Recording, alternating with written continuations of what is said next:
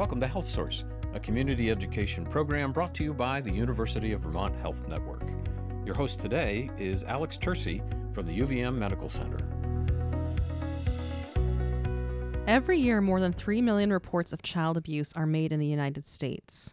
In Vermont, child neglect and abuse has increased by 60% since 2012. Here to talk to us about the science of child abuse and much more is James Metz, MD. He's a pediatrician at the University of Vermont Children's Hospital and assistant professor at the Larner College of Medicine at UVM. Welcome to the show, Dr. Metz. Good morning. Good to be here. So first, let's kind of take a big picture look at this. What are some of the causes of child abuse? Yeah, that's a great question, and it kind of opens up a Pandora's box. I wish there was one answer to that question, and I wish we could pinpoint it so that we could solve the problem easily.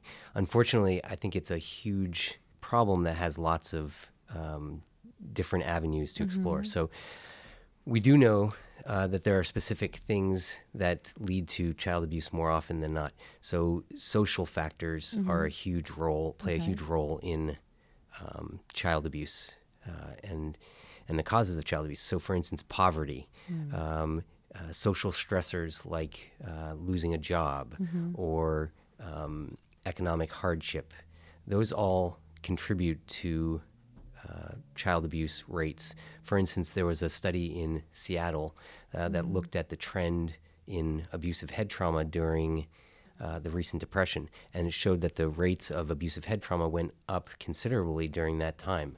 So we know that during times of social stress for families and on society in general, that the levels of abuse go up. So I would say that's one. We know that the opioid crisis here in Vermont also has impacted the rate of child abuse as well. So I think there are multiple issues that go into it. I would say that the most important one is most likely some sort of social stressor. You mentioned the opioid crisis, and I'm wondering if we've seen any kind of shift with the opioid crisis kind of coming to a real head, or if substance abuse in general is something that's associated with child abuse. Can you comment on that? Sure.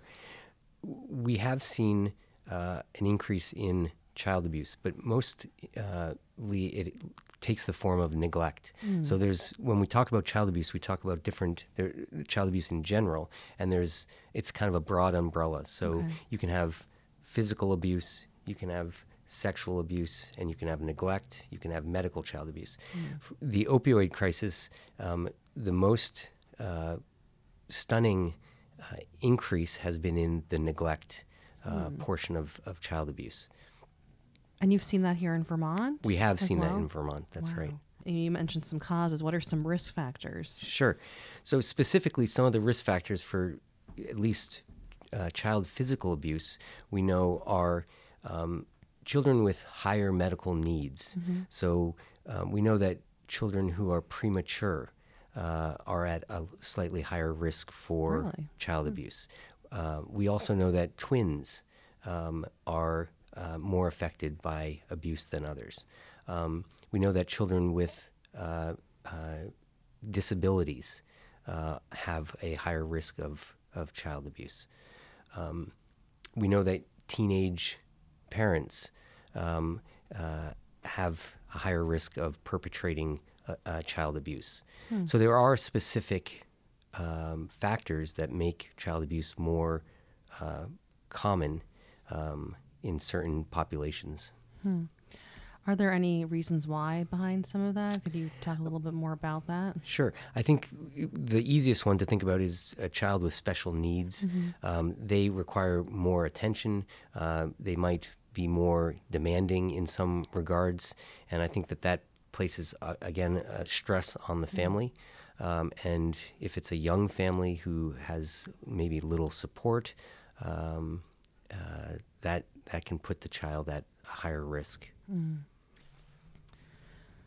What are the signs and symptoms of child abuse and neglect? Yeah. So that's a great question. It's one of the questions that I try to educate people on most frequently. And the reason is because it can be so subtle. And I think we all think about child abuse that it's, we'll know it when we see it. But I think that unfortunately that's not always the case.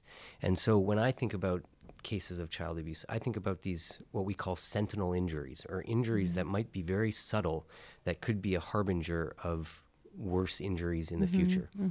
So for instance, a small bruise on the face of a 2-week-old. We know that 2-week-olds don't do much other than they're eating, sleeping, and not moving around a lot. And so a bruise on a 2-week-old is concerning for abuse. So those kind of injuries we get very concerned about.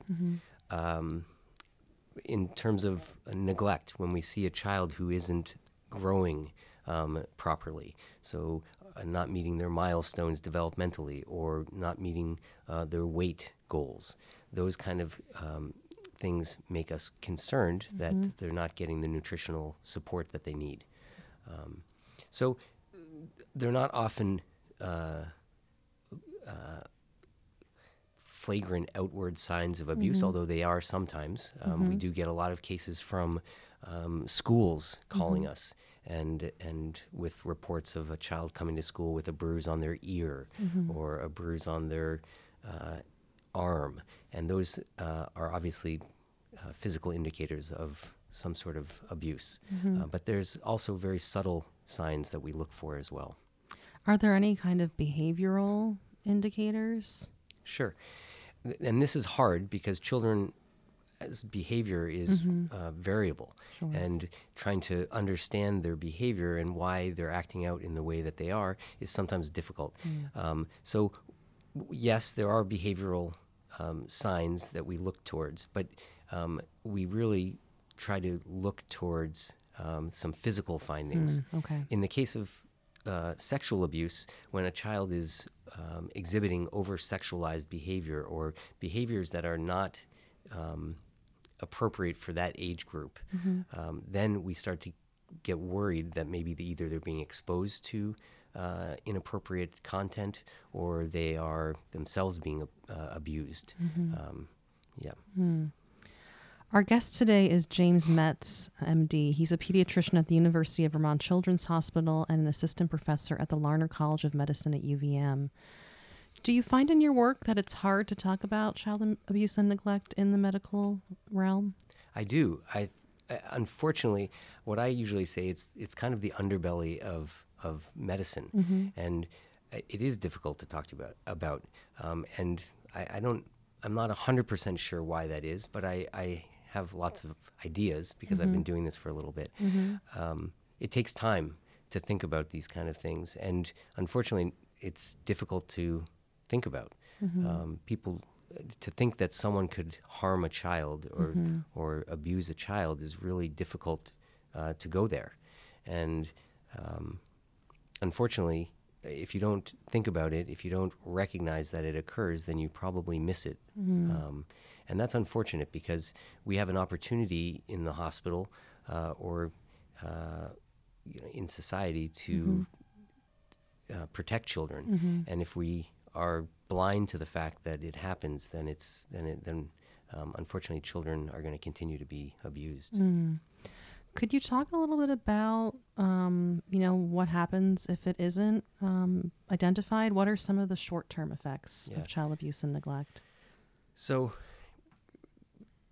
in the short term, if a child presents to their physician or they're at school and abuse isn't recognized, the immediate effect is that they go home and they get abused again.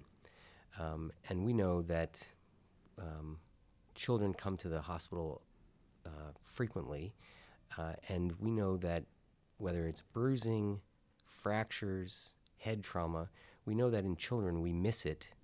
Healthcare providers miss the first signs of abuse either a third to a half of the time that we have seen a child. So that means that if a child comes in with fussiness to the emergency department, it's often recognized as maybe reflux or just fussiness, and the child comes back a second time to care and is noted to have been abused. So they get a head CT and they find signs of abusive head trauma that can be attributed to that first initial visit.